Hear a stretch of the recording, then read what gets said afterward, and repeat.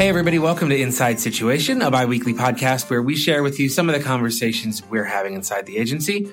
I'm Peter Yajicek, Head of Technology at Situation, and this week I have two excellent guests with me in Situation Studios. Jeremy Kraus, our Executive Director of Client Services. Correct. I'm getting a nod from Jeremy. Welcome, Jeremy. Thank you. And Chris Powers, our Executive Director of... No. Sorry, Executive Chris. Creative Director. Executive Creative Director.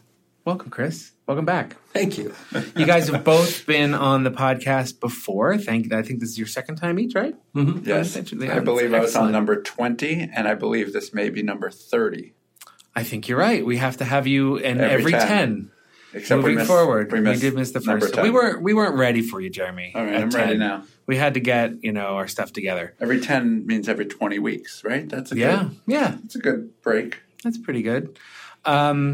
So the reason I wanted to bring you guys in today for a chat was you are both managers. You both manage pretty big teams here at the agency. And I wanted to have a conversation about interviews and interviewing people to work here and hopefully get, give our listeners a little bit of a sense of some of the both best and maybe not so best things that we've heard in interviews. One of our audiences for the podcast that we hear from a lot are people that might be trying to get a job in a creative field, might be trying to get a job here.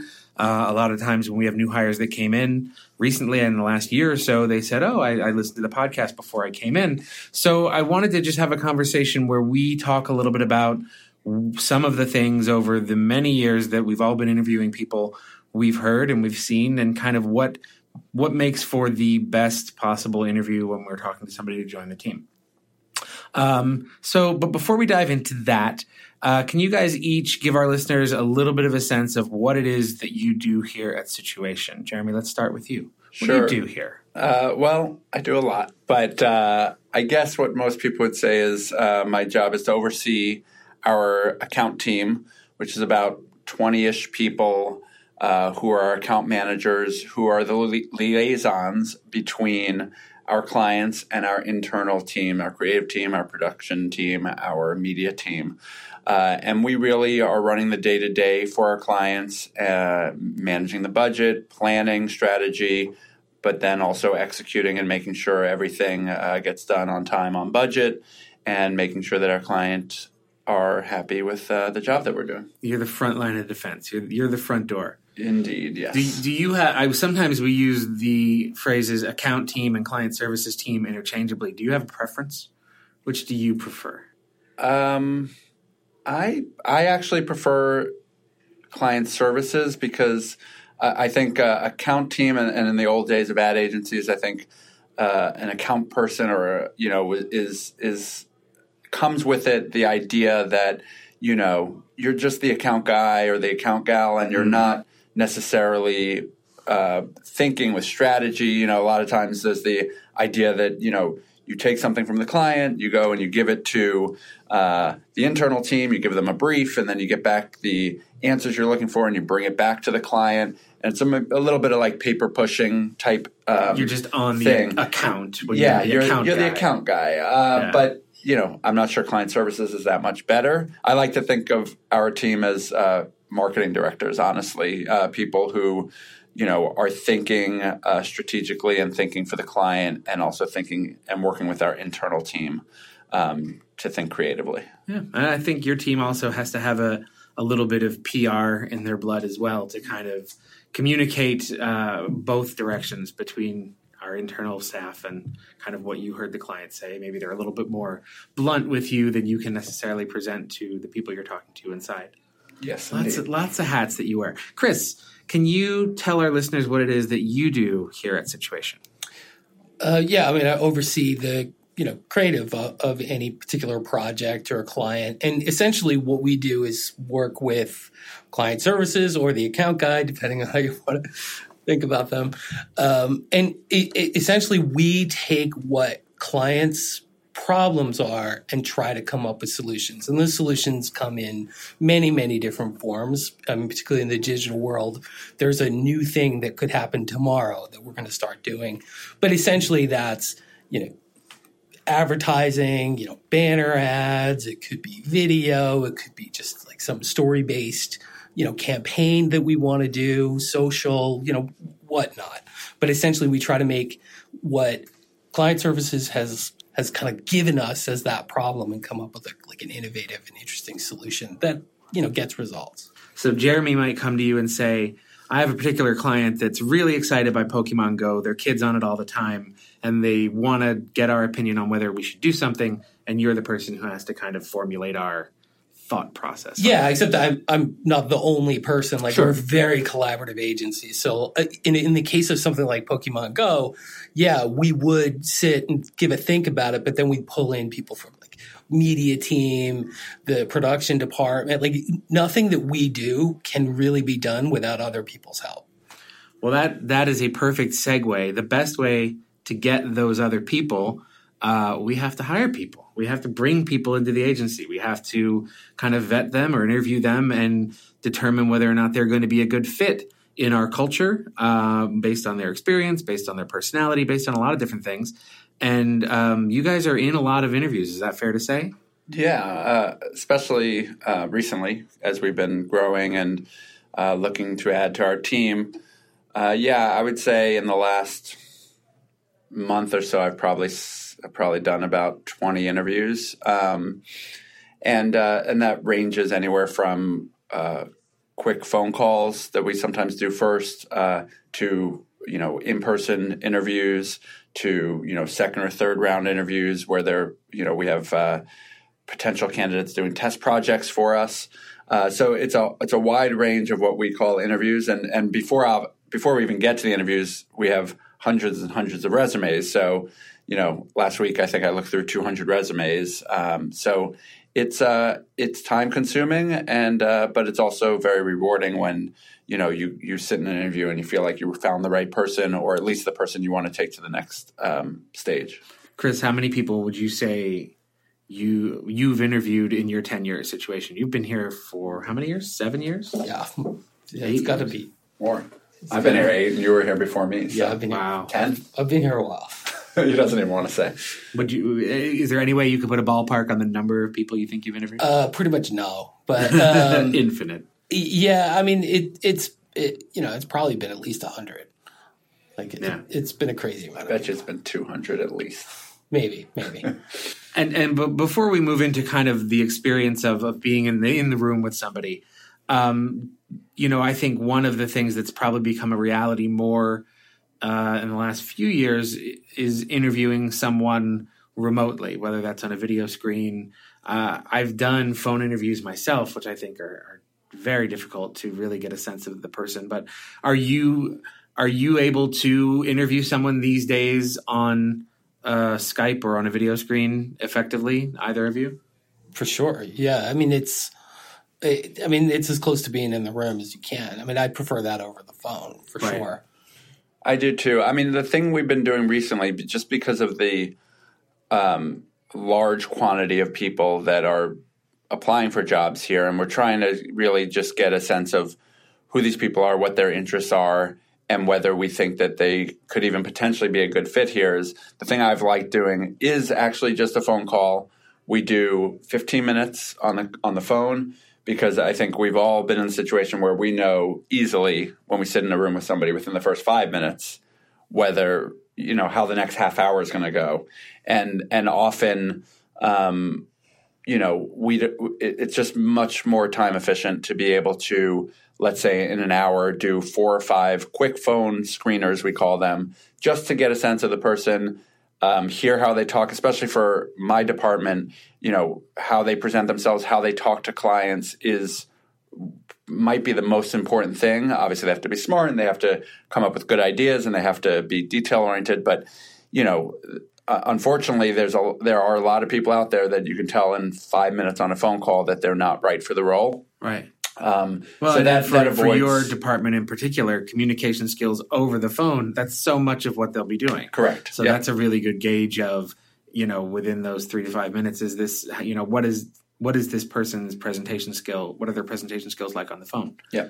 But Chris, I imagine that's slightly different for folks that work on your team. Not a whole lot of client facing necessarily at the more senior levels, absolutely. But if you're interviewing a designer, sometimes they may not have the greatest phone skills. And so for you, is it someone that would you rather be in the room with that person out of the gate, or is a phone call something that can be helpful? Well, I mean, I would sort of disagree with the thought that, just because you're not talking to clients doesn't mean because you are collaborating. It's so important. Communication skills are super important, no matter what your position is.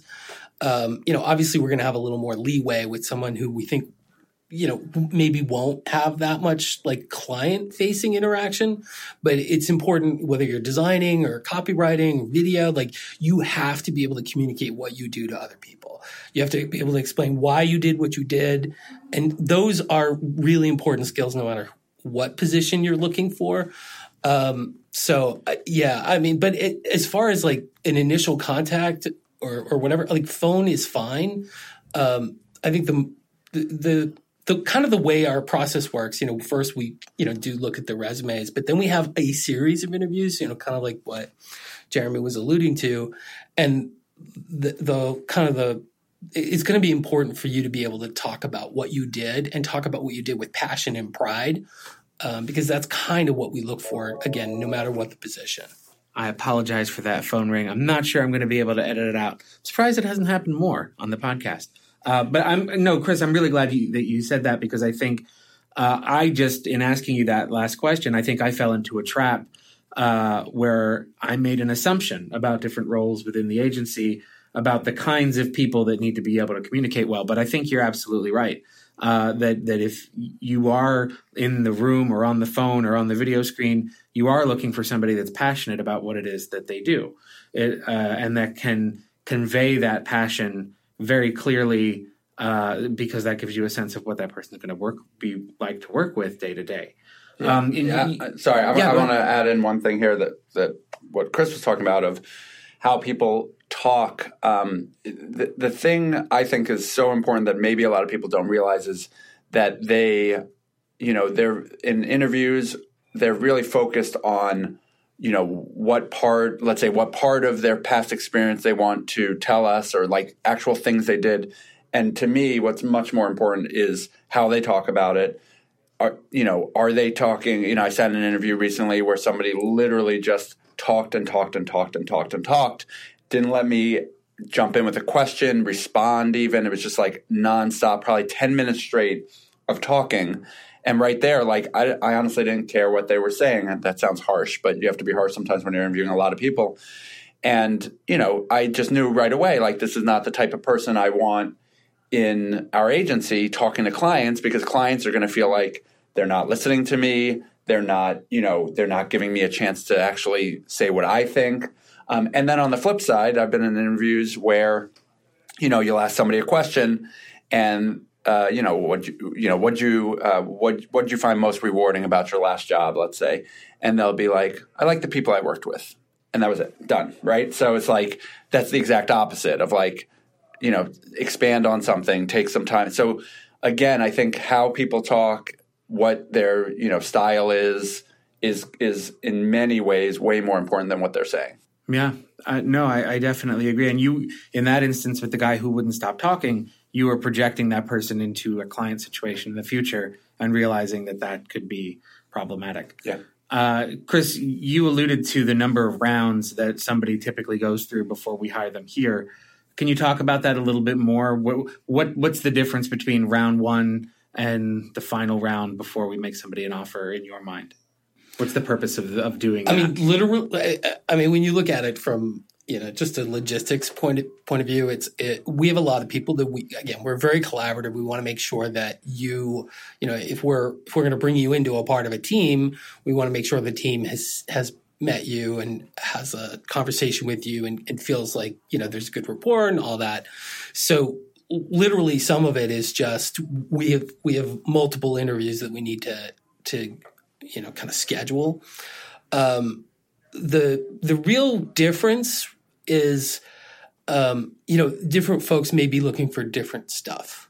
Like if you're a peer, you want to know how well you can work together. If someone's a manager, maybe I want to know how well you can work independently. And again, there's that last step that we have, and depending on what the position is, we do have kind of a test project where we give you do something that you will be required to do, or something, kind of approximating what you would be required to do for the position, and then give a presentation on it. So there we're looking for, when you have that, you've been given a problem, what's your solution to that problem, and how are you presenting that information, and how are you, kind of explaining to others and getting them, excited about what your ideas are, and how are you telling the story of that solution. Those are the kinds of those are essentially the three different levels, I would guess. Mm-hmm. But again, all these things are kind of, situation dependent. Right. Have either of you guys ever made an offer to someone after just the first meeting? Has it ever been kind of like a slam dunk? I'm trying to. I don't think so. Unless it's like a real, an entry level, possibly, where they don't need to meet a ton of people. But even then, you usually get a second interview. And if it's a senior level person, it's either 3 or possibly even 4. If, Damien, let's say, hasn't had a chance, our president, if he hasn't had a chance to meet somebody and they're coming into a senior role, that's usually the last step. Is everybody else feels good, and then let's have you just quickly meet Damien, make sure he doesn't have any red flags. He gets to ask one of his Damien questions. Yes. Which we've alluded to before in the podcast. Chris, what about you? Anybody? No, I mean, I could only see one reason why we would do that, and that is because they've already worked with us, and we already kind of know enough about them. And by us, I mean like the team, like enough people on the team will have worked with them somewhere else, possibly, or they worked here before in another role, and now they're applying for a different role, coming back, which has happened. Right.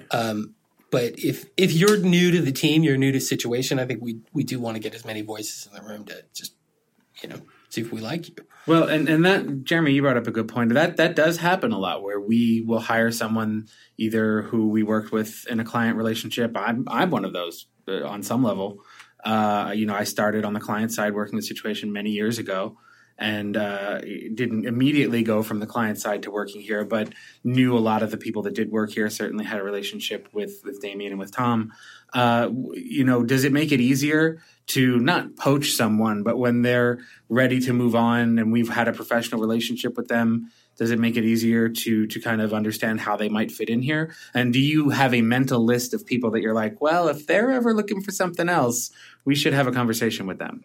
I definitely have a mental list. There are enough people that I think we all work with that we know who, if they ever came knocking on our door, we would be more than happy to talk with them and hopefully have them work here. But yeah, I think the interesting thing, and the piece of advice I give a lot to people is that regardless of whether you get a job here or not, if you interview with us, stay on our radar, because you never know when things will come back around, or when we'll have a need, or we'll remember you, or you'll come back to us for another reason, whether you've worked with us, whether you haven't. If you've even just met us or worked with us in a different capacity as a vendor, as a client, always treat kind of those interactions as thinking that maybe one day that'll be my boss, or I might be working for them. A really good example of this came from very early in my career. My first boss was a guy by the name of William Doble, who hired me out of college at a theater company that he was the general manager for. And it turned out, 15 years later or so, I was the one who hired him to work in Situations video department a few years ago.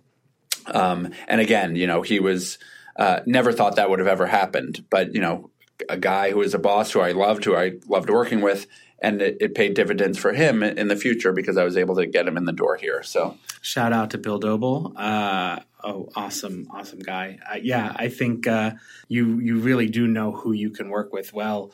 And if our listeners, you want to find out if you're on Jeremy's mental list, you can send us an email to podcast@situation.nyc, and we'll see if we can pry it out of his brain. So let's talk about the interview process a little bit. Jeremy, you mentioned that within like 3 to 5 minutes, you can kind of tell if how the interview is going to go. Chris, do you find that to be true? Can you get a pretty quick read in the room of whether or not this is going to be a fruitful conversation or a challenging one? I mean, usually, yeah. I mean, well, it doesn't matter whether I can or not. Like, that's human nature is within the first like 5 or 10 seconds, you're going to make all kinds of crazy judgments about people. So I try to fight against that a little bit. Because, someone may come in, they're nervous, they may not have their best day, and what I try to, kind of like not make those judgments. But again, within 10 seconds, pretty much everyone has sized you up and has all kinds of opinions about you that are probably unwarranted. Yeah. I mean, there are times that I've turned it around where I've sat in and early on I'm like, this, no way. And then by the end, I'm like, that actually, they had a lot of great answers. They totally turned it around. And actually, I do think we want to bring them back for another one. But honestly, in the first couple minutes, there are a couple of tests that I always do, which is even if I have their resume sitting on my desk, I do not bring it into the room.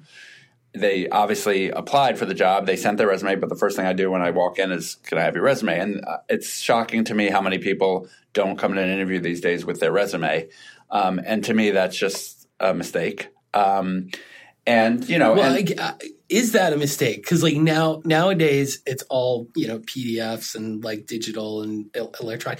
So there's something about that I feel like might be old thinking. But I kind of I have that bias as well. Like I'll ask for a resume, but I don't know if that is for you. Clearly, it is. Well, for that's me, not 3 strikes. It is a bit. That's like strike one. Yeah, if you do that, and then if you ever have a typo on your resume, and again, this is like, it's so, I would say at least, honestly, 75% of the resumes I read have a typo, whether it's a missing period, whether it's a misspelled word, whether it's grammatically incorrect.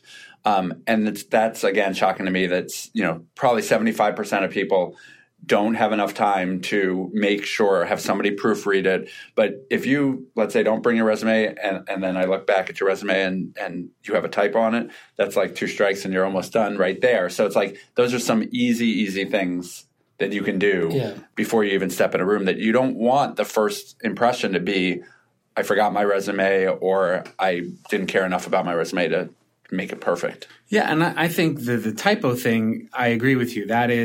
That's not even so much like everybody. I'm a horrible speller personally, but I think what finding a typo in someone's resume tells me is not that, oh, you're not smart because there was a typo. We all misspell things. It's it paints a picture of how you're taking this process of getting a job and about your collaborative ability to get 2 or 3 friends to read your resume before you send it to somebody. So it kind of gives me a snapshot of like, is this a person that naturally goes out and crowdsources and finds help and asks for help?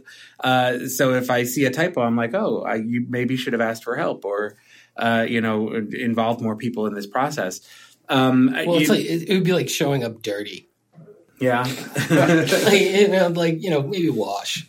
Yeah, maybe that's the day to scrub a layer off.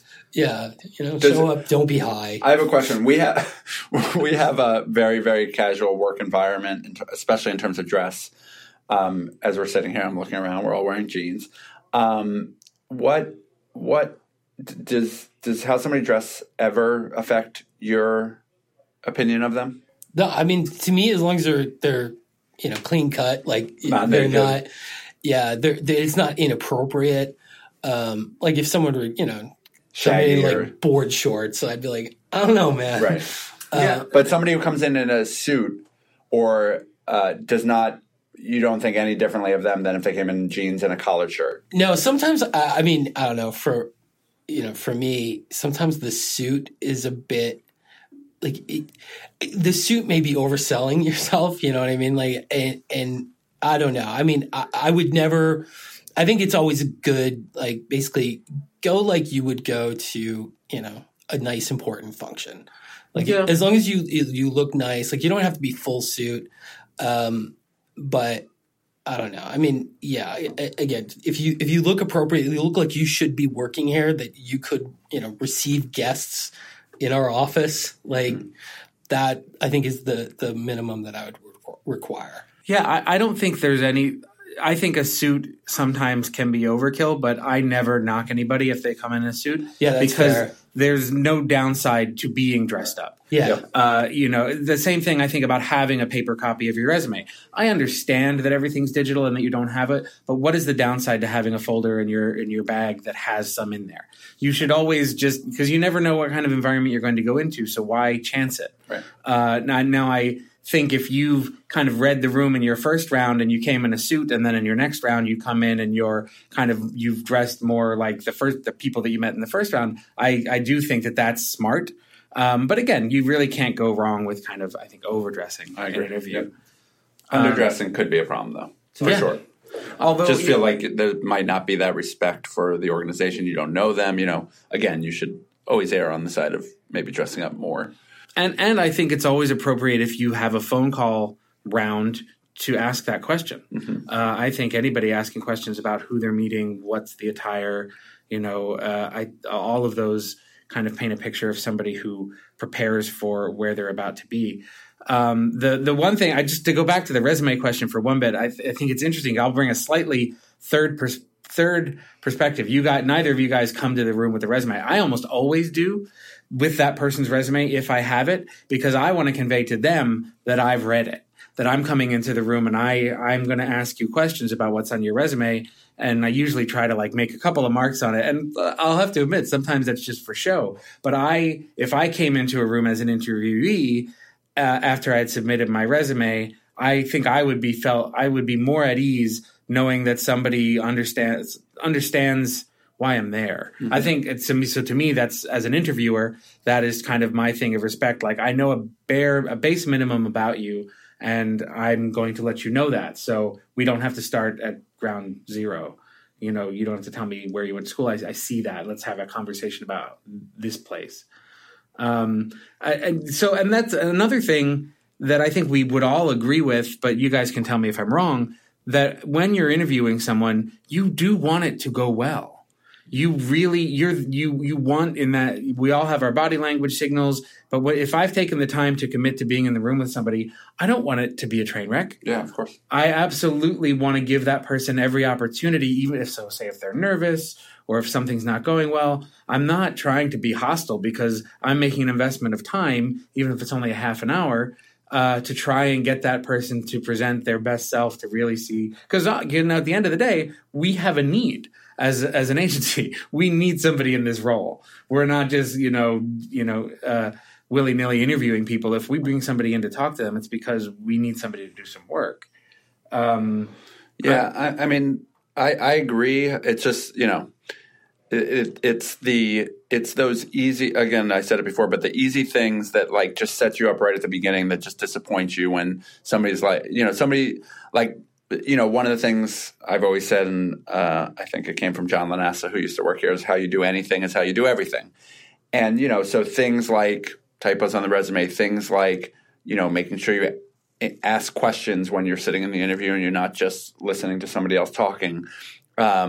Things like showing up with your resume, all of those things help paint a picture of the type of person you're going to be if you're working here.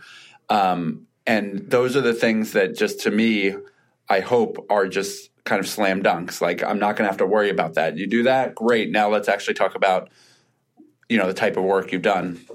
But no, I agree that those, my goal when I walk in there is I hope I'm going to be blown away by somebody, and I hope that they've just hit all the points and I feel like they'd be a perfect fit here. So that being said, knowing that we want the interview to go well, now is the point in the podcast where I want to open it up to you guys.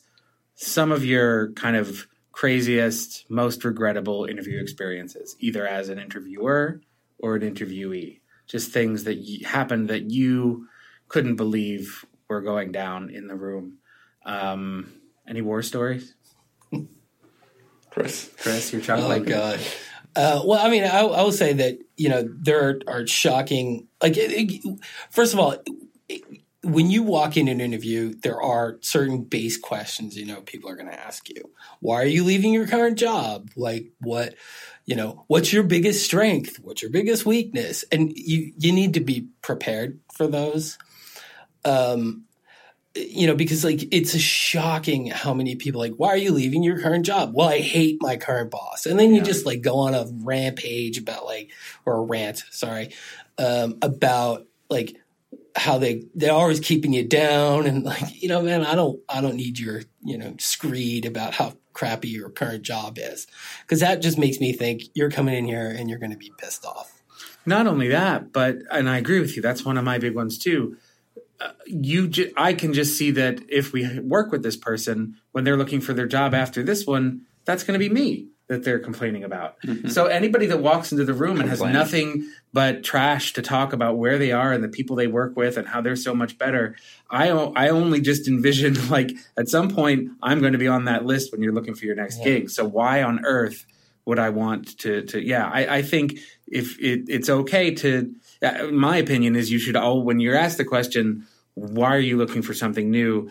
You should just make it about what it is that you want to be doing, not about how much you hate what you've been doing. And also make sure you don't I'm surprised how many people say, when you ask the question of what didn't you like about where you worked, that they say a lot about the types of tests I do felt like it was below me or menial or, it just gives the impression that you don't want to get your hands dirty. No matter what it was you were doing, that's not the impression you want to give to a future employer that you don't like kind of digging in and doing anything. And granted, yes, maybe you were doing something that you shouldn't have been asked to do at your last job, but we don't know that when we're interviewing you. So it's just that impression we get is just you only like top level stuff and you don't like to dig in and get your hands dirty. So that turns me off. Nobody's going to come into I think the inverse of I really like the top level thinking. Nobody's going to come in and say, I like the menial jobs. Right. I like the thankless tasks that sign me up for that. Nobody comes in saying that, but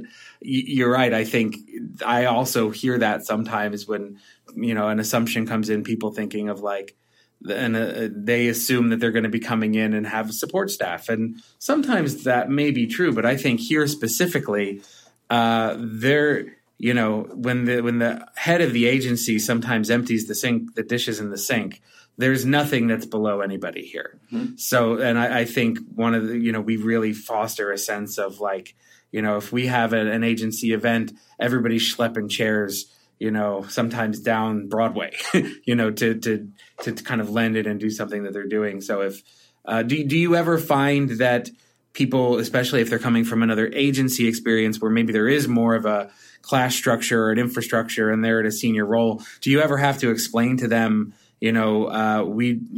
what our infrastructure here is? They may be used to having an assistant. We don't really have too many assistants here at all.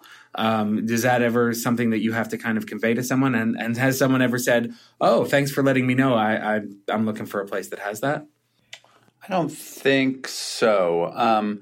There are other things we've encountered where at other agencies, people are very much in a not so much of a collaborative environment where it's siloed and they're very much can sit at their desk with their headphones on and get the job done.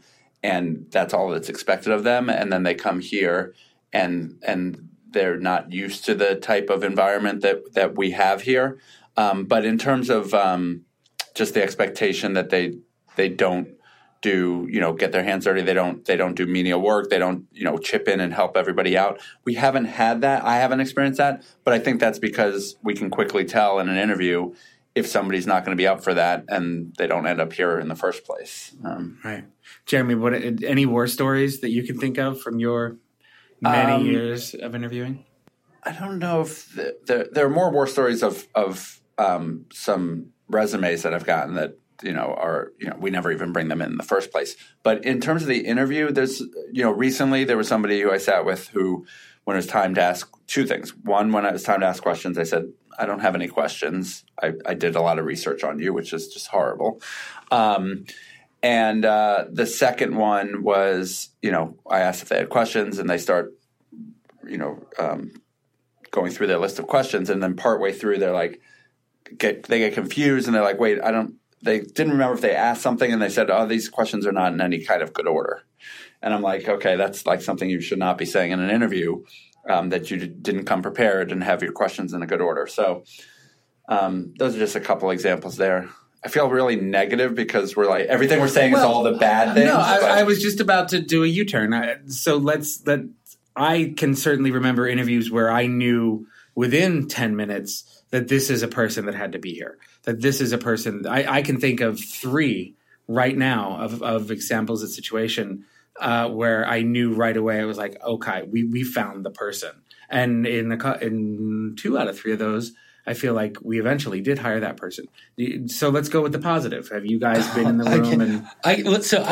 I'll give you a way to think about it that, well, it wasn't. This is a negative story. Okay, so fine. I'm sorry, I can't do what you asked me. But so I was looking for a job, and this was many years ago, way before here, and it was like at a big agency. And I went in there, and essentially the way, and this comes from my dad, like he says, you don't go in an interview to be interviewed. You go to an interview to interview. Like, do you want to work there? So I kind of expect a bit from whoever's sitting across the table from me when I'm trying to get a job. And I'm asking, all kinds of questions about this place. And the kinds of questions I got back were the typical, nonsense that lots of folks ask, which I think are important questions. I don't mean to denigrate them, but like, what's your strength? What's your weakness? That kind of stuff.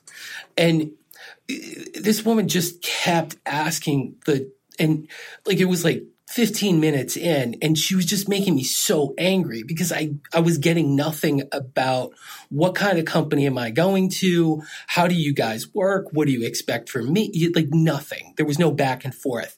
So finally she asked, what she did ask, like one of the questions was, what's your biggest weakness? And I essentially looked at her and said, I hate stupid questions. So that interview did not go well from there. Did you make it to round 2 there? Well, no, she did claim, at the end of the interview, she says, we'll call you back. And I mean, honestly, I was like, lady, you're not calling me back. There's no way you want me here. There's no second date happening. Yeah. So anyway, where that comes around to is when you're coming here, and this is I look for 2 things in people. One is, can they tell their story? So like if I flip your resume over, can you just tell me your story? Like what's awesome about you? What do you, what makes you happy? What makes you excited? And what's, stuff you've done that you're super proud of? And then the second thing I look for is someone who cares about where they're going to work. I don't want answers that tell, like if I'm looking for somebody that's, going to be a copywriter, I don't need you to tell me that you love writing. But what I do need to know, don't tell me what I want to hear. I want to hear what you like, is this the right fit for you? Because that's part of what we're trying to determine. Right. Yeah. Jeremy? I think, to go positive, I think that, there are definitely examples of people who I've interviewed who just kind of like you said, it's like you just know right away this person is smart, buttoned up, they ask all the right questions. They want to know, they should want to know, they should be very curious. They should want to know what they're walking into. And this is to what Chris was saying is they should be interviewing me, and they should be, I want lots of questions. I want lots of smart questions. And, what is going to make me succeed here? I think that's a great question that I'm asked, not often enough. They just are, a lot of times too busy just talking about what they've done. But really flip it. I can read what you've done on your resume, and I can ask you a couple questions on that. But let's talk about like your future life here and how you're going to fit in. And I want them to know when they walk out of that meeting, I want them to know if they feel like they're going to be a good fit here as well. Okay, so last question. Thinking back to when you were interviewing here at Situation, did you expect to get the job based on your interview? I don't think I expected to get the job because I'd never worked in an agency before. And so this was a big change. I was on the client side before. I thought I gave a good interview. I thought it was decent. But I didn't walk out of there saying, oh my God, I just nailed that. And honestly, I haven't interviewed for years now, so it's been a while. But it went well. I sat with Damien, and I felt good coming out of it. But I definitely wasn't sure I would get it. So Chris, when you were interviewing Damien to work here, because we know that following your dad's advice, you were interviewing the company, did you expect to get the job offer you did? You know what? I didn't. When I didn't know if I would even take it, to be honest. I mean, now we're like an amazing company. Like, I'm super happy that I, did take the job. But my interview, this was back when there was like 4 people here, and the place that we were, it shows how far we've come. The place that I interviewed at was around like kind of a borrowed, broken old kitchen table in basically the building was filled with like sweatshops and like sewing places, and it smelled of fish. It was just a really strange place to interview at.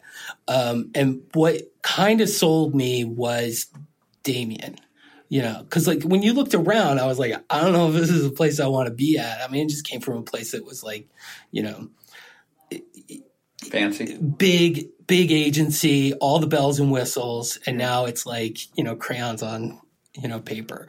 Well, I had a similar experience, not before I came to Situation, but I had been interviewing with 2 places many years ago, and just after I came to New York, and I had an offer for kind of an entry-level marketing position at a very fancy office, and I had one at a kind of a downtown off-Broadway show where it was the offices were converted apartments. The CEO had a mohawk and a leather bracelet. I thought he was the delivery guy. And both of those offers literally came in, same money, same time. And I'm very glad I chose the one that was more interesting.